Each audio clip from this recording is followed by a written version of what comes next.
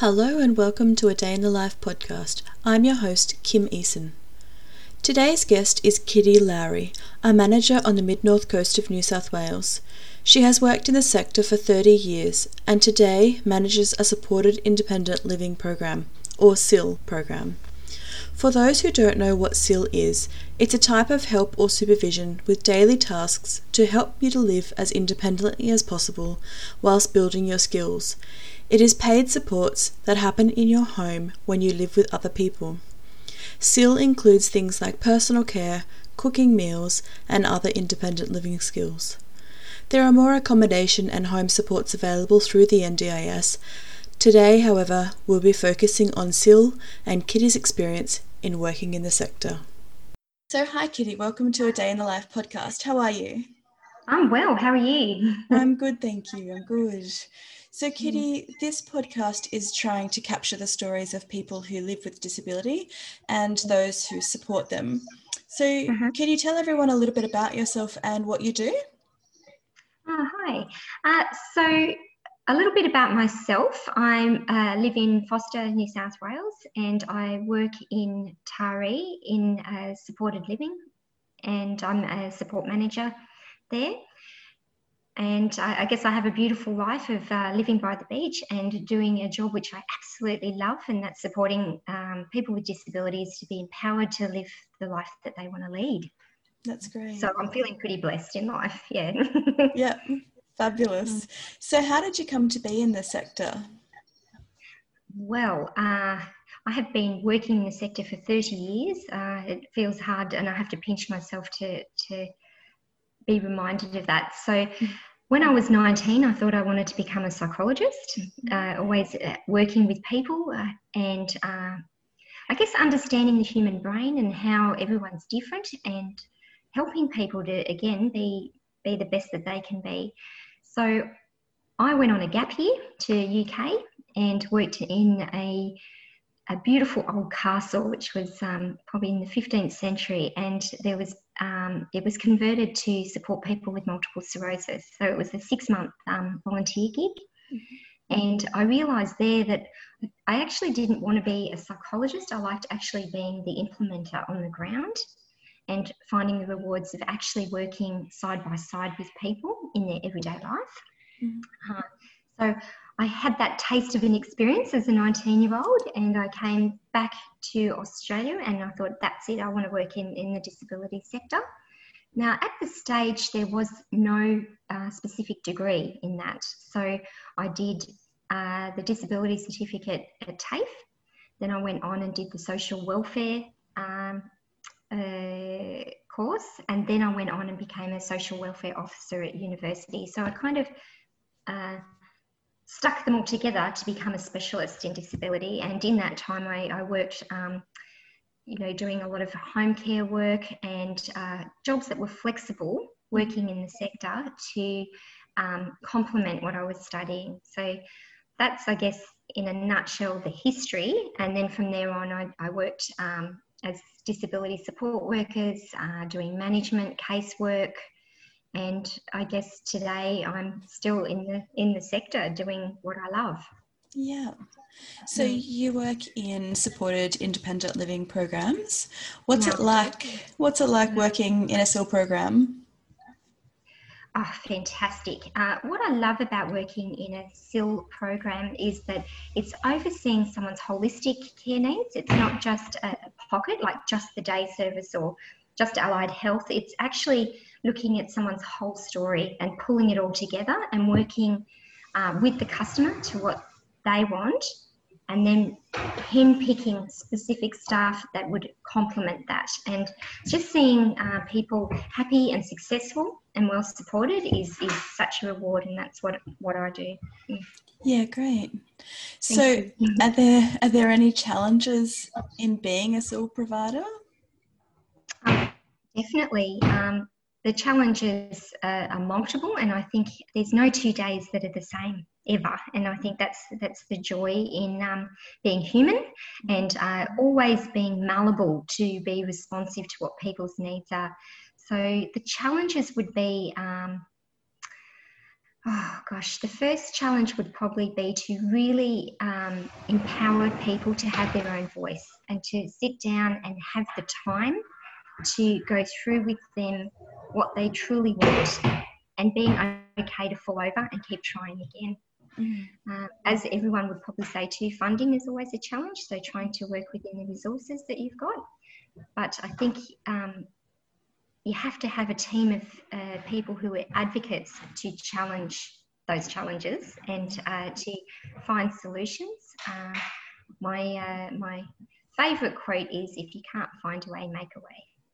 And I like to do that with people. My boss has a similar quote that says, "If you can't change something, change the way you look at it." Exactly. So that's her favourite. Yeah, exactly. Yeah.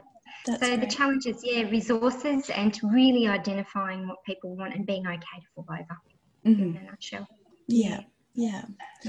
So how does the NDIS help your customers?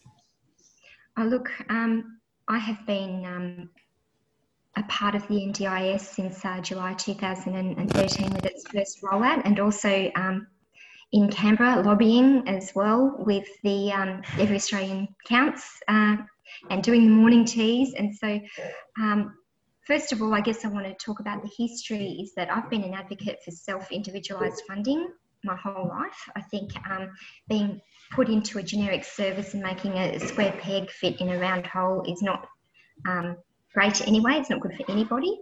So using your funds flexibly is the way to deliver services. And how it's helped is NDIS has enabled that self-individualised funding, so people can truly choose what they need and it can work for their best interest. And I love NDIS. I think it's been such a contribution to the Australian community, and there's no other way we could do it that wouldn't be as successful. And I know there's the challenges, there's always going to be teething issues, but I think it's finding solutions and working collaboratively with a government that is open and receptive to hearing the feedback. And yes, again, it will fall over. Bits will fall over. I know transport has been a particularly difficult area of NDIS, and also the plan reviews and the waiting process. There's always going to be hiccups. We just have to keep being advocates and supporting and holding the banner that this needs to change, and being able to go to those workshops as well. When NDIS first rolled out, they were genuinely listening to feedback and trying to shape that. NDIS has been fantastic overall. I think good on Australia, and I'm so proud to live in this country that empowers people with disabilities like that. Yeah, I've certainly heard some success stories as well, and it seems to be that it's more, as you said, malleable and flexible to a person's needs rather than being kind of lumped together in block funding, I guess. Yeah. Well, you never want to go back to that archaic kind of view in a way now. We've outgrown that. Psychologically, intellectually, and as a country, we're just, we can't go back now. That empowerment. So how do you help your team to understand the NDIS and also to put in practice those person-centred approaches? Okay. So how do I help my team with being aware of NDIS? So I like to have a relatively small team so I can mentor and support the team through that learning. I will provide information through emails, staff meetings, just like I said, mentoring that every day. What are people's goals? How are we documenting it? How do we break those steps down to really address those needs? So that's how we're getting the information out to staff. What was the second part of the question again? How do you help them to apply the person-centred approach? The person-centred approach. So again, it's going... I think the best thing you can do is have a relationship with the customer that you're supporting. You can look at their plan and look at their goals and address them, but to genuinely have a relationship and know the person is where you're going to really kick some goals. You know, somebody coming in and going, right, your goal is riding a bike. You know, if you don't have that relationship with someone and know their fears and their where they like to ride a bike and what time of the day they like to ride the bike, it's going to be less successful. So I think I really pride myself on having continuity of care, having educated staff and staff to use their initiative. So they don't have to be micromanaged. They can make a little bit of a challenging decision with the individual and report back, hey, this was a great success. You know, not only did they bike ride to the shop and back, they wanted to go around the park as well. And me to go, that's great, let's document that and have that. Or they felt afraid to ride the bike, it was rainy that day. Just really using those person-centred practices, I think, comes through a team of people who are specialists and know the individual. Yeah, it's certainly something that I've spoken about on a couple of my previous podcasts around actually getting to know the person.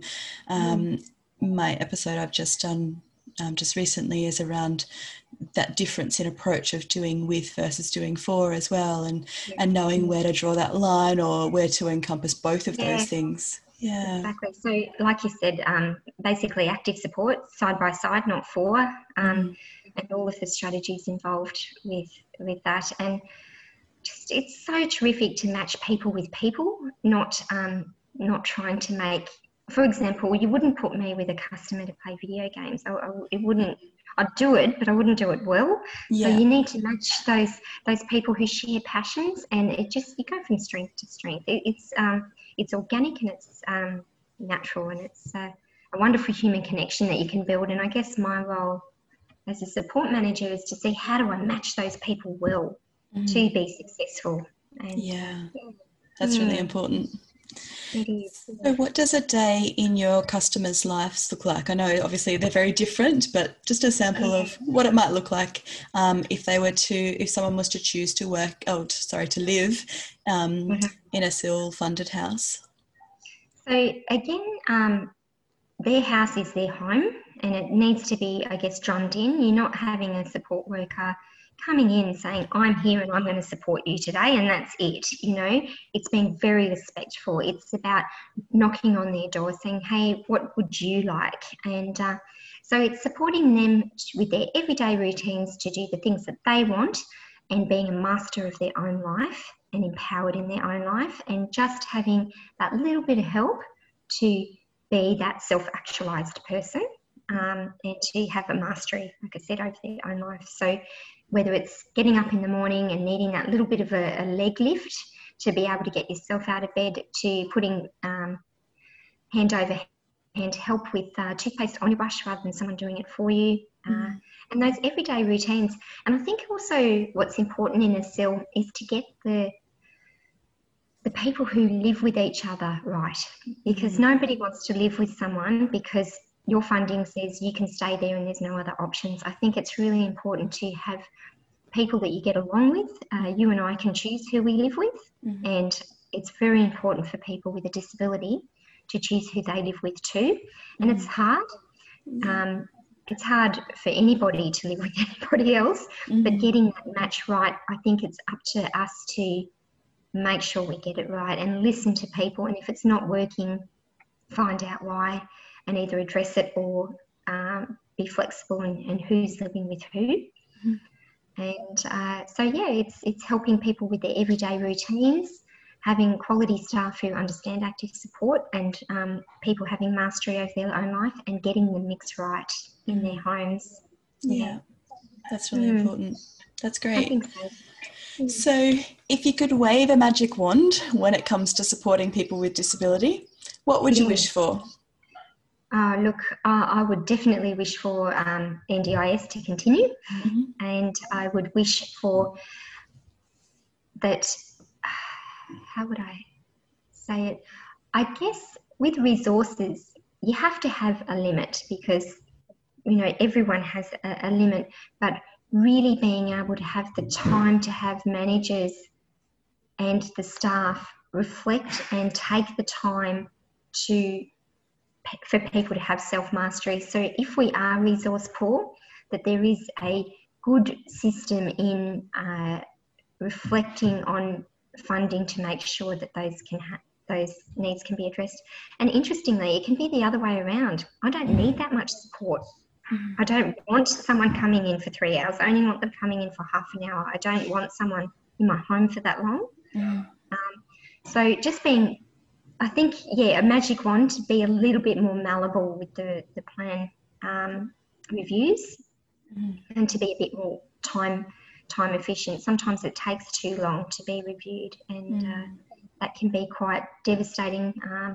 So, this week alone, somebody's run out of their community funds and we have to wait 3 months for a plan review. And so they have to sit at home until that plan review takes place. It takes too long sometimes. So streamlining the process a little bit faster would be a lot better. Yeah, and just ensuring that continuity of support rather than not being able to go anywhere or do anything. Yeah. That's quite disabling, and I'm sure there's a lot of families that would have been really impacted by that. And I guess with SIL, you're a little bit cushioned because we have already got that support in place. But getting it off the ground is really tough for families. I've supported 2 people recently to move from not having SIL to SIL, and it is getting better, but it's still a bit slow.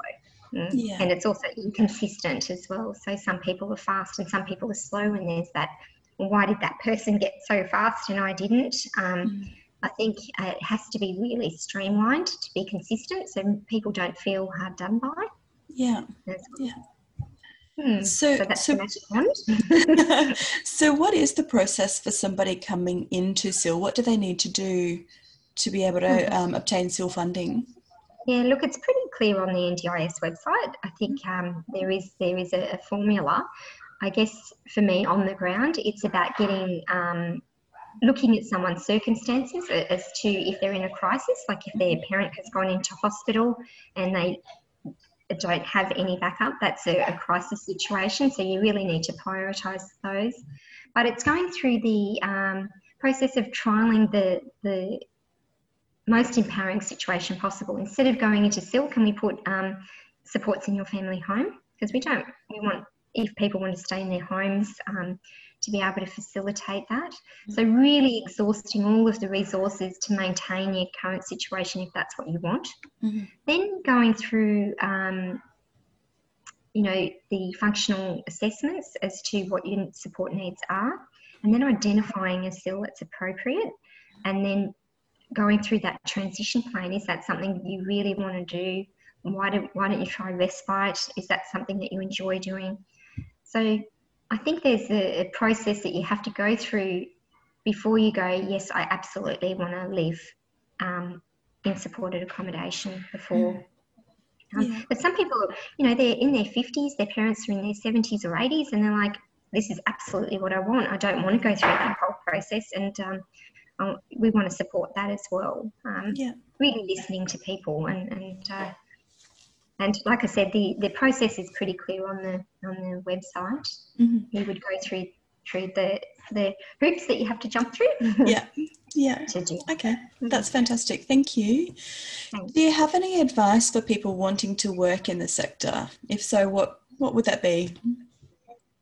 So I think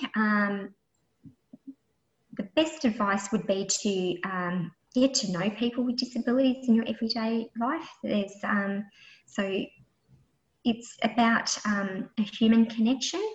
So definitely having genuine friendships and studying, talking to other people, communicating with families, getting involved in your local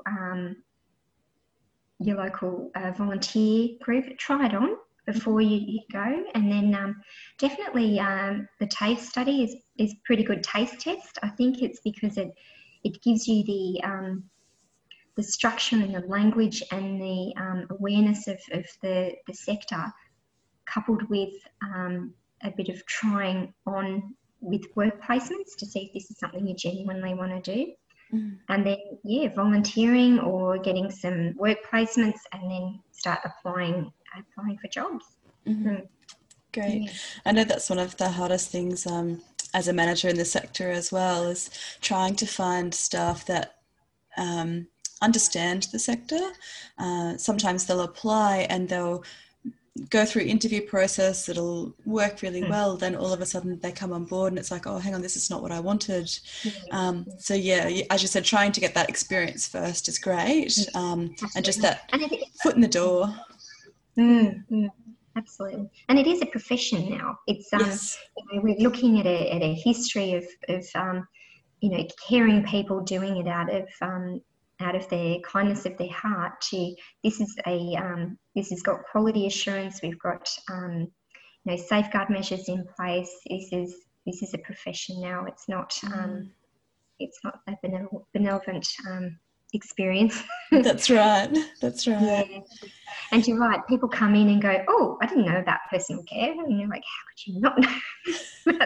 that's someone's life, and it might only be 5% of someone's life, but it's a part of their life, So definitely those stepping stones to keep yourself informed and aware of what that entails, and also finding where you fit as well. I think it's important. Some people, I always say when I interview staff, what's your ideal? Because if you hear their ideal, you can then identify where the customers that might suit them be. Some people are great at getting out and about and the day service suits them. Some people like the physiotherapy side of things. Some people like SIL. There's so many different areas. And what we love to do as well is find people's special strengths as well and marry the two up. So if you're a fine art person, let's match you up with people who also love art, and let's really get your superpower going. I absolutely think that's important. I always look for staff who want to be there in a particular setting, whatever it might look like, whether it's day programs or accommodation, but also looking at what else they can bring. And that's a question I always ask at interview. What skills and strengths can you bring to the program to support somebody? And it's amazing what you actually find about people. Yeah, it is. You're like, you what? Yeah, absolutely. Oh, it's just fantastic. And somebody said to me the other day, Kitty, when we're talking about the art example, I always loved art and I always loved working in disability. I didn't know that I could do both, and I love it so much, and I'm so happy. Yeah. And it's so good, because if you've got that attitude, you're bringing that to the table to support someone with such joy, and it's very special. Yeah, it's no longer just going to work, collecting your pay, going home. It's about, giving somebody something or sharing something with somebody that makes a difference in their life and yours at the same time. Yeah, it's a win-win, isn't it? Yeah, absolutely. Well, thanks so much for your time today, Kitty. It's been a pleasure talking with you. I'm sure we'll speak again soon. Yes, thank you very much, and thank you. It was really great to talk to you. That's okay. No worries. That was Kitty Lowry, manager of a SIL program and fierce advocate for helping people get the right supports to master their own lives. And this was a day in her life. Tune in next week for another episode of A Day in the Life podcast. If you like this episode, share it with your friends. And if you'd like to share your story or know someone who would, contact me on Instagram or Facebook at Day in the Life Podcast Disability. Have an amazing day, and I hope this helps you to build the life you choose.